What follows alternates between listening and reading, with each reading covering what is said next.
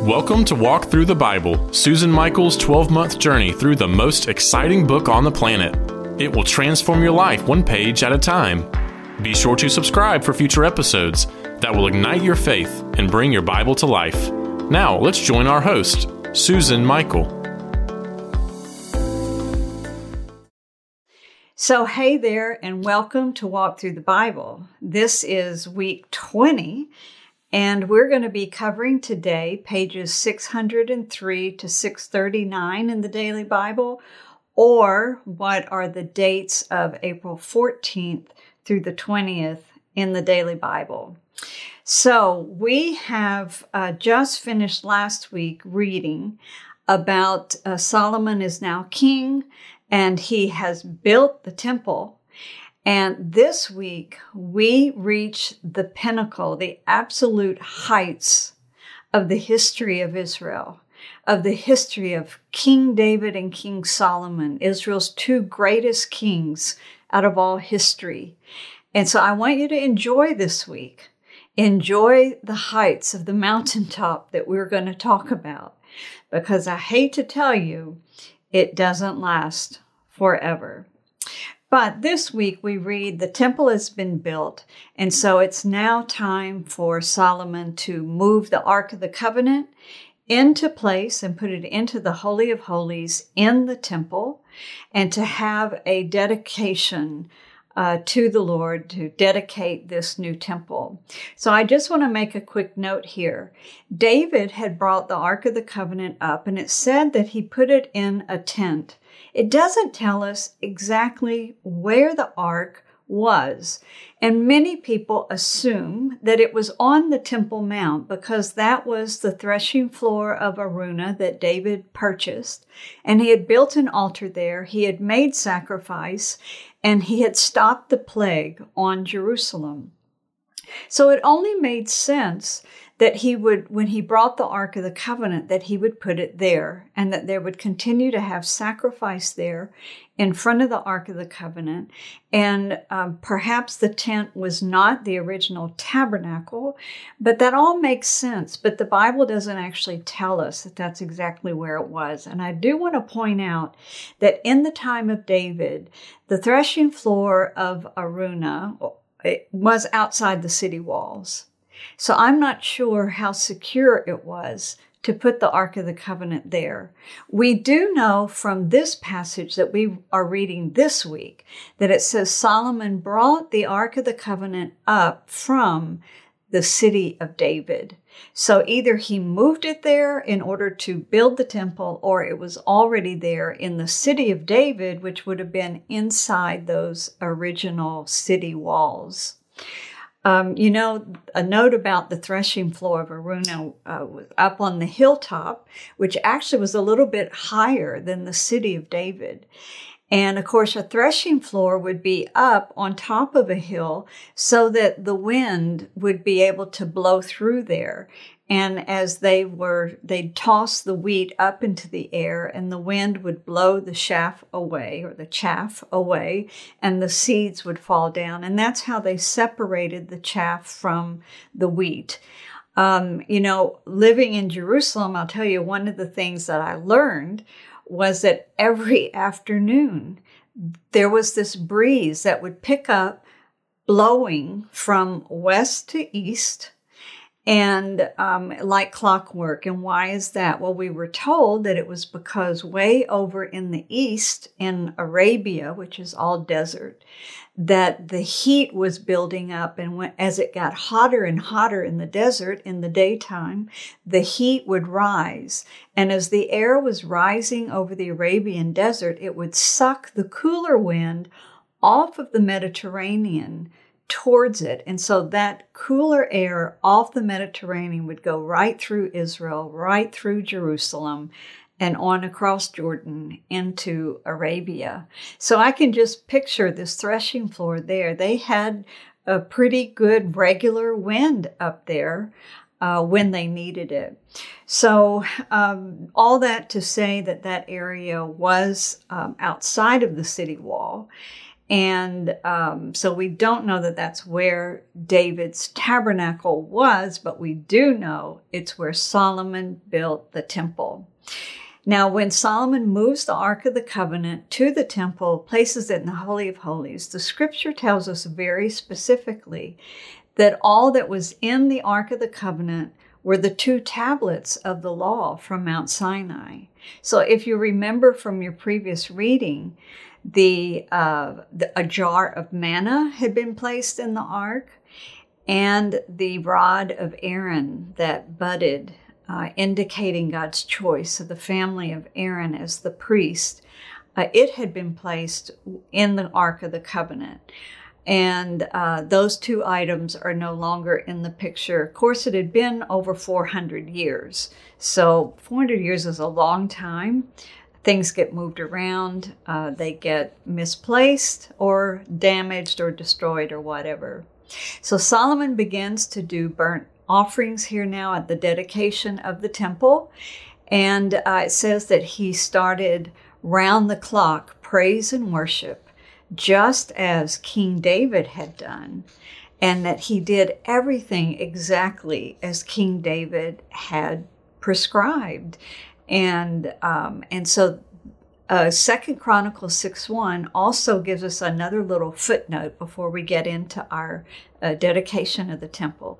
The little footnote it gives us is the timing that this dedication of the temple, that the temple was built 480 years after the Exodus. So if that is an accurate verse of scripture, and it really does mean 480 years, then that means the Exodus took place around 1450 BC. And so in all of our previous episodes in the first quarter, if you were with us, we kept talking about the reason the archaeologists don't have findings that substantiate the Israelites in Egypt at that time, the Exodus, their conquering the land of Canaan, is because they're looking at the wrong time period.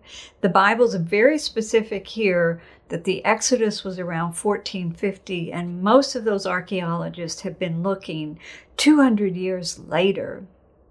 So just a note there. Some people say maybe the number 480 wasn't meant to be a specific number. Maybe it's just a rounded off number, or it's to signify something else like a number of generations. But it says 480 years, and I think it kind of lines up with the timing of the Exodus. So now let's talk about the dedication of the temple, because this is an absolutely amazing moment. And for me, this is like right there at the pinnacle of the whole story that we have been reading up to this point. And this is Solomon's speech upon the completion of the work. And I'm not going to read you it's all the scriptures, but just a few. So here from 2 Chronicles 6, verses 4 through 6, then Solomon said, "Praise be to the Lord, the God of Israel, who with his hands has fulfilled what he promised with his mouth to my father David. For he said, since the day I brought my people out of Egypt, I have not chosen a city in any tribe of Israel to have a temple built so that my name might be there. Nor have I chosen anyone to be ruler over my people Israel. But now I have chosen Jerusalem for my name to be there, and I have chosen David to rule my people Israel."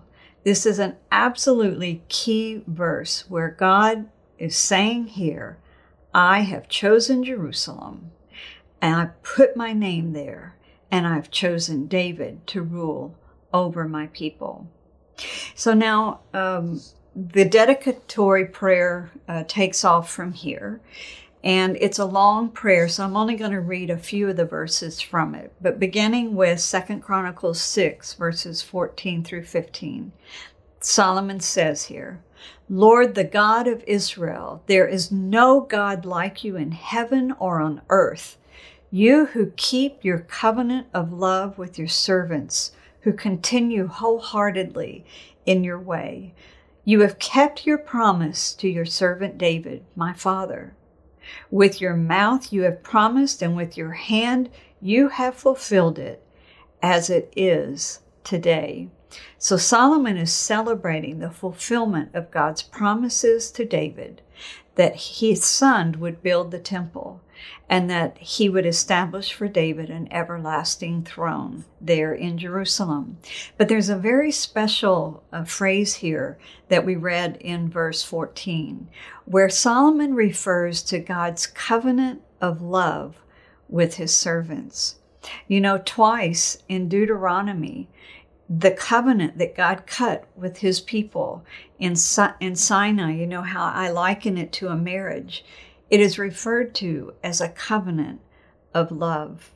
This was totally a unique situation of that day in the world, in the Middle East, that a God would have a covenant of love with his people. Only the God of Israel had that with his people, the children of Israel. Now, moving on to verse 18. But will God really dwell on earth with humans? The heavens, even the highest of heavens, cannot contain you. How much less this temple that I have built? So Solomon is very clear here. He's not building like a house that God's going to dwell in, as though God could even fit into the temple. He is extolling here that God is greater than all the heavens or the earth. So how could he dwell in this house? But then he continues on, nevertheless, may your eyes be open toward this temple day and night, this place of which you said you would put your name there. May you hear the prayer your servant prays towards this place. Hear the supplications of your servant and of your people Israel when they pray toward this place.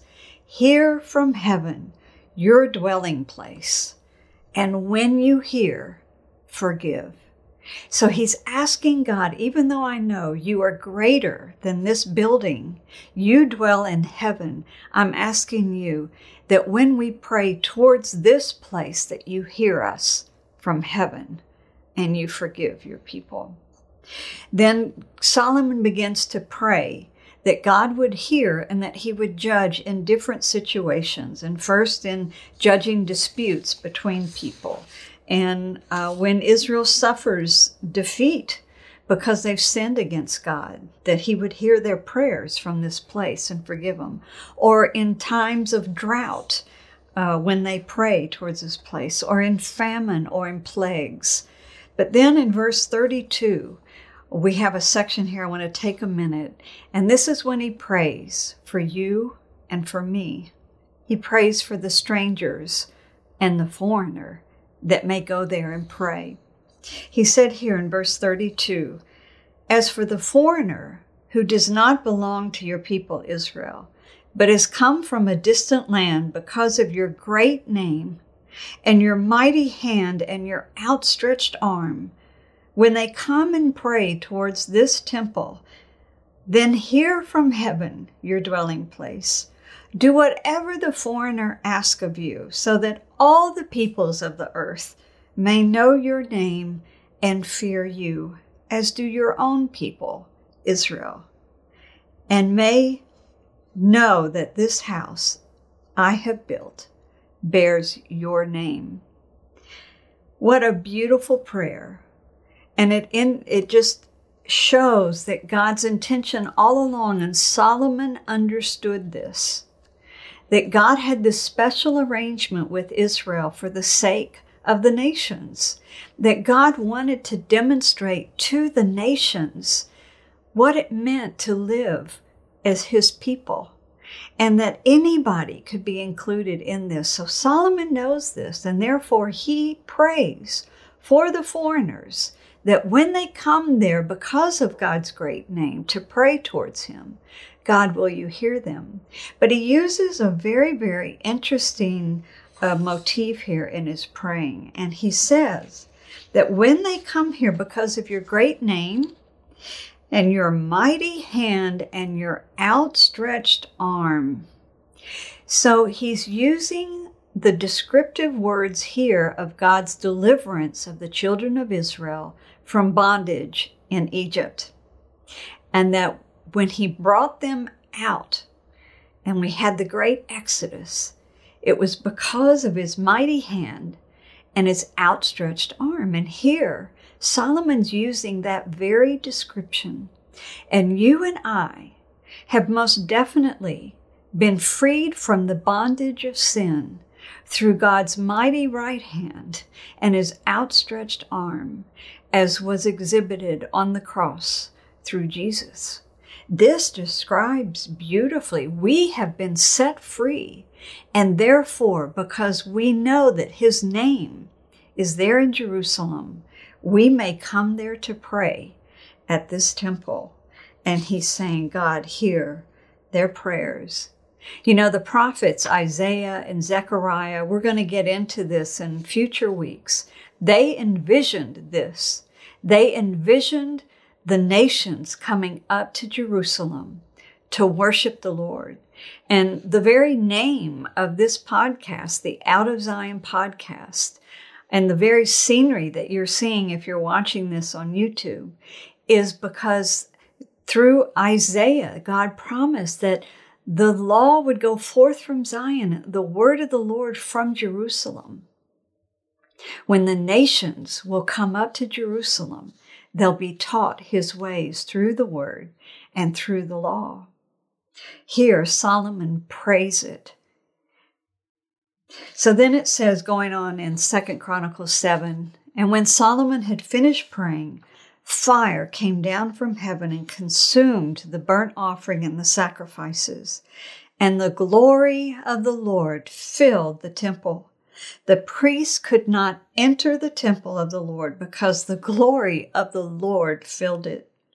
When all the Israelites saw the fire coming down and the glory of the Lord above the temple, they knelt on the pavement with their faces to the ground, and they worshiped and gave thanks to the Lord, saying, He is good. His love endures forever. Then the king and all the people offered sacrifices before the Lord. Wow! Don't you wish you were there? How I wish I had been there and had seen the fire of God fall from heaven on the sacrifice and the glory of God come down, and seen it above the temple. And of course, the priests that were inside the temple saw it inside the temple. But the Israelites that were not priests saw it outside, above the temple. How I wish I could have experienced that amazing moment. So then the Lord responds to Solomon. And it says that he doesn't do it on the spot, though. He waits, and he speaks to Solomon in a dream at night. And the Lord appeared to him and said, and this is in verse 12, I have heard your prayer and have chosen this place for myself as a temple for sacrifices. When I shut up the heavens so that there is no rain, or command locusts to devour the land, or send a plague among my people, if my people who are called by my name will humble themselves and pray and seek my face and turn from their wicked ways, then I will hear from heaven and will forgive their sin and will heal their land. Now that is a very familiar verse. We quote it all the time in our prayers for our own nation, for America, for many nations where we live. We pray that God would do that and would heal our nation. But we need to always remember this was spoken about the people of Israel in response to Solomon's prayer that in the times of droughts and in the times of famines and plagues, and God here responds and he says, okay, when I shut the heavens so that there is no rain or there's plague, and my people come before me in repentance, I will forgive. I will heal their land. And yes, there's a spiritual principle here. And I believe that we as believers can take from this principle, the principle of repentance and God bringing healing and restoration. But always remember, these words were spoken about the people of Israel. And continuing on in verse 15, now my eyes will be open and my ears attentive to the prayers offered in this place. I have chosen and consecrated this temple so that my name may be there forever. My eyes and my heart will always be there. As for you, if you walk with me faithfully, as David your father did, and do all I command, and observe my decrees and my laws, I will establish your royal throne as I covenanted with David your father when I said, you shall never fail to have a successor to rule over Israel. So God has made an amazing promise here to David that even his son, his successor, will have this everlasting throne if he walks in obedience to the Lord. And then here in verse 19, the Lord says, but if you turn away and forsake the decrees and commands I have given you, and go off to serve other gods and worship them, then I will uproot Israel from my land which I have given them, and will reject this temple I have consecrated for my name. I will make it a byword and an object of ridicule among all peoples. This temple will become a heap of rubble. All who pass by will be appalled and say, why has the Lord done such a thing to this land and to this temple? People will answer, because they have forsaken the Lord, the God of their ancestors, who brought them up out of Egypt, and have embraced other gods, worshiping and serving them. That is why he brought all of this disaster on them. So, my friend, remember here, God made this amazing promise to David and to his son Solomon. But he's very clear here, the judgment that will come if Solomon does not obey him and turns to other gods. We're going to find next week how that this judgment comes about. But in the meantime, I want us to enjoy this week. Let's enjoy the mountaintop that we are on. This is the highlight of Israel's history, so let's enjoy it. We'll worry about the judgment next week. This week, we're looking from the mountain and we're seeing that the kingdom of David, which is now the kingdom of Solomon, is the biggest.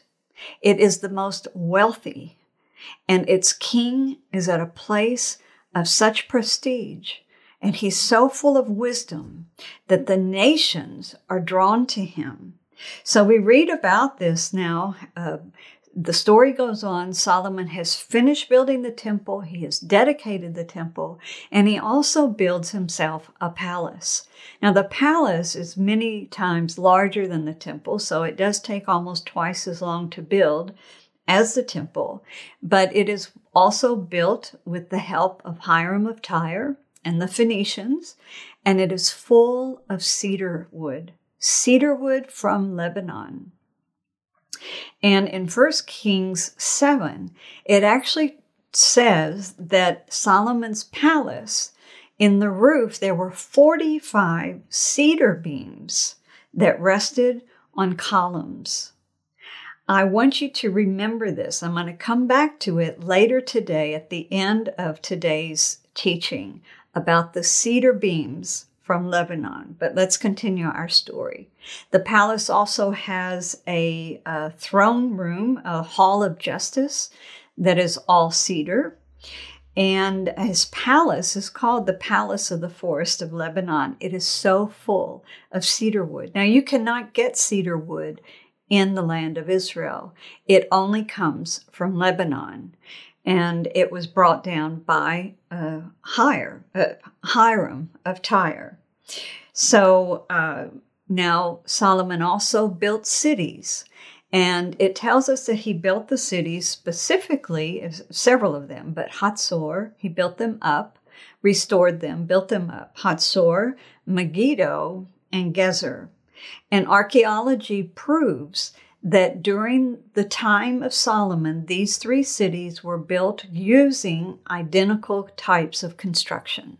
So it really does back up that it was built at the same time by the same king for sort of the same purposes. Well, what is the purpose? Why am I mentioning these three cities?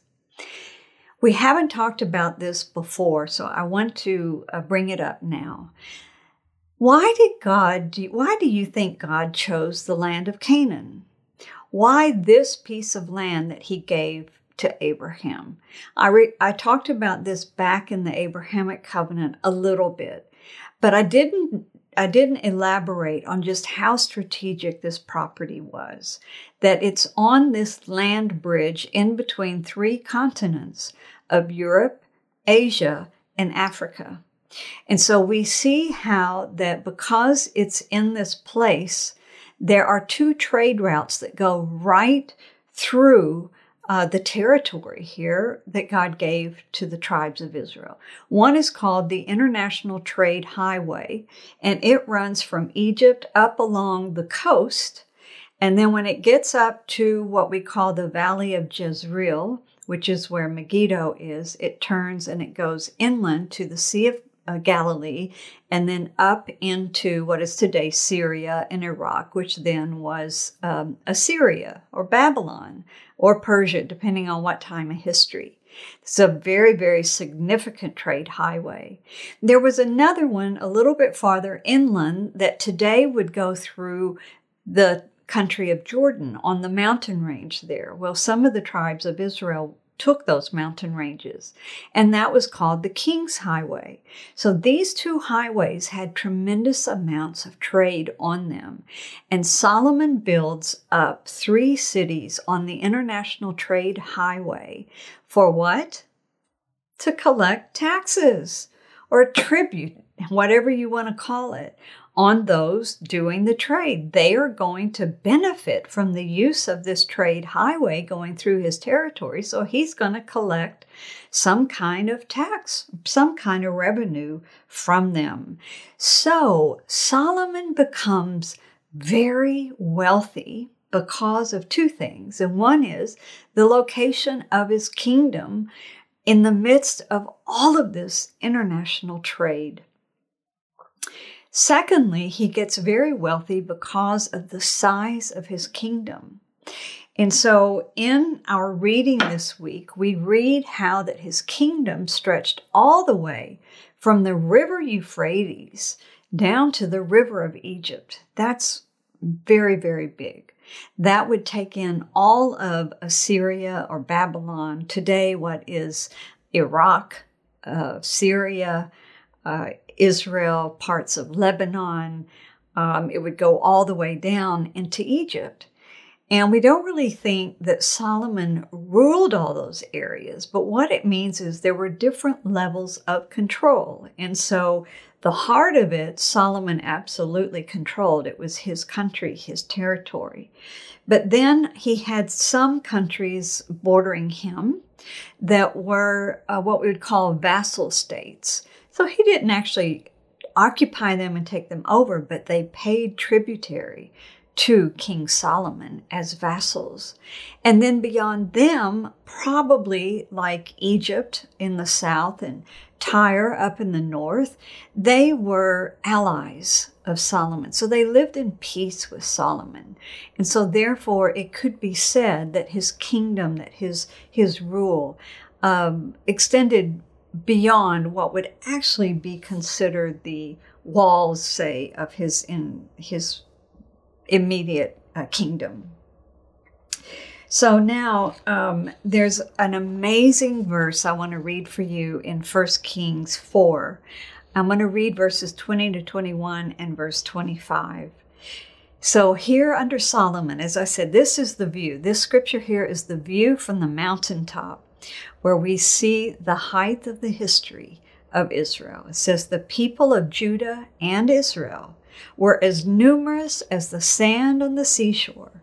They ate, they drank, and they were happy.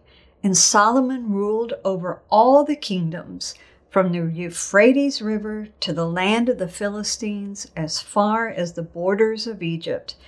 These countries brought tribute and were Solomon's subjects all his life. During Solomon's lifetime, Judah and Israel, from Dan to Beersheba, lived in safety, everyone under their own vine and under their own fig tree. Wow, we've reached the pinnacle of the mountain. This is it. The people are at peace.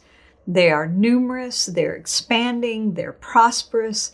They're enjoying their own vine and fig tree, which is a little idiom for meaning they were prosperous and peaceful. You could say it was almost an idiom of heaven. That's how good it was. That's how good life was. And of course, also, Solomon was given great wisdom beyond his natural ability. And in 2 Chronicles 9:22-23, it says, King Solomon was greater in riches and wisdom than all the other kings of the earth. All the kings of the earth sought audience with Solomon to hear the wisdom God had put in his heart. You know, it said that Solomon had spoken 3,000 proverbs and over 1,000 songs. And here we're reading that kings of the earth, it says all the kings of the earth, came to him to hear his wisdom. I believe, my friends, this is why God placed the children of Israel along the king's highway, because he wanted the world going to and fro to see his people serving him, living at peace. They're prosperous, they're strong, and they have a king who is the most wisest of the whole earth.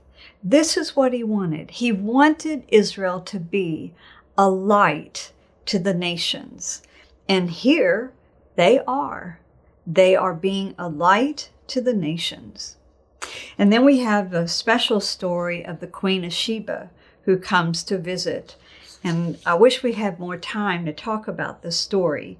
I think that we might try to do something separate on it. But the Queen of Sheba, some say that she came from what is today Yemen. It was southern Arabia. That's where the Sabaeans were. But some of the Sabaeans were also across the water in Africa.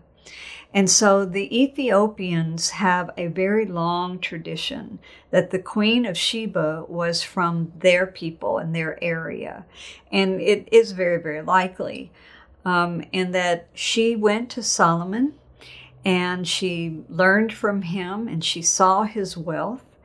And there is a tradition, it's not from the Bible, but a tradition that she and Solomon had a child.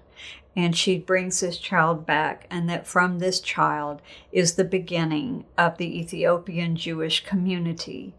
We don't know that that's really what happened, but there are a couple other theories to explain the roots of the Jews of Ethiopia. One is that maybe when the Israelites were in Egypt, that during the Exodus time with Moses, some of them may have actually gone south and ended up there. But the more accepted tradition is that it was during the time of the first exile that the tribe of Dan fled south to get away from the Assyrians, and that they began the community of Jews in Ethiopia. Whatever story may be the true one, it is for sure that there were centuries of Jews in Ethiopia. They were black-skinned. They lived in Ethiopia for 2,500 years. If the tribe of Dan went there, it was during the fall of the first temple, Solomon's temple. And therefore, that explains perfectly why the Jews of Ethiopia, who had their own language, who were sort of cut off from the world, observed Judaism based on its practices at the time of the first temple. Now, 2,500 years later, when the Ethiopian Jews then finally make their way back to Jerusalem, they knew they originated from Jerusalem. They always held the desire to go back to Jerusalem. Now, because of the existence of the State of Israel, they were allowed to come back. And we have an amazing saga of the return of the Ethiopian Jews to Israel. They came into confrontation there with Rabbinic Judaism, the developments in the law and the traditions and the teaching of the rabbis that had taken place for 2,500 years. And so there was a little bit of a clash, not just of cultures, but even of the observance of the Jewish religion. And we, as an organization in Israel, have had the privilege of helping bring home the Ethiopian Jews, and we still are today, and of also helping them become integrated into Israeli society, because it's been a very, very hard road for them. And if you would like more information on this and how to maybe even support this project of helping bring home the Ethiopian Jews, and help integrate them in Israel, we put a link in today's show notes how that you can make a donation towards this. But the Queen of Sheba in this week's reading is a very, very important part of this story. And so I wanted to bring it out now. As we close today, then we know that we had a large section of the Proverbs that we're reading through this week. Yes, Solomon wrote, it said that he recited 3,000 Proverbs. A lot of these Proverbs are written by Solomon, but some of them are written by other people. But this is the book that really gives us key to living life. And we'll talk more about it next week after you've read through some of them. I want to tell you about 2 resources now, and I want to come back to those cedar beams. Okay, so stay with me. We have a resource that we're not selling, or it's not a purchase, but it's a video that we link to in the show notes that you can click on and watch it. It's a YouTube video of a couple. I don't know them, but they do videos of sites in Israel, and they've got a number of them that are interesting. But I watched their little video on the Temple Mount, and they go up and they're able to film it with their cell phone, and they show you exactly what it's like visiting the Temple Mount. They show you the restrictions, they show you the tensions, but then in their video, they show you some historical footage of the Temple Mount, things that have been found there. They explain it. It's really a great and short little video. I encourage you to watch it. But they show you how that back in the early 1900s, there was an earthquake, and it destroyed the roof of the Al-Aqsa Mosque, which is on the Temple Mount. Today, there are 2 Muslim shrines there. One is a shrine called the Dome of the Rock. The other is a mosque, a place where they go in to pray. And the Al-Aqsa Mosque, which has been there for hundreds of years, it was destroyed in this earthquake, and the roof fell in. And they show video footage that the British took back when the Al-Aqsa Mosque was being rebuilt. And they showed all of these ancient cedar beams that were holding up the roof of the Al-Aqsa Mosque, which I assume are still in place, and they're holding up the new roof. Yes, would these be cedar beams from Solomon's temple? And the answer is absolutely yes. That's where the cedar came from. They are that old. And I have a picture, which I've also linked to in today's show notes. This picture is of a door, one of the entrances to the Temple Mount. As we were leaving, our tour guide pointed to one of the doors, and they said that is made out of ancient cedar that was found here on the Temple Mount. And so I'll also show you a picture of that.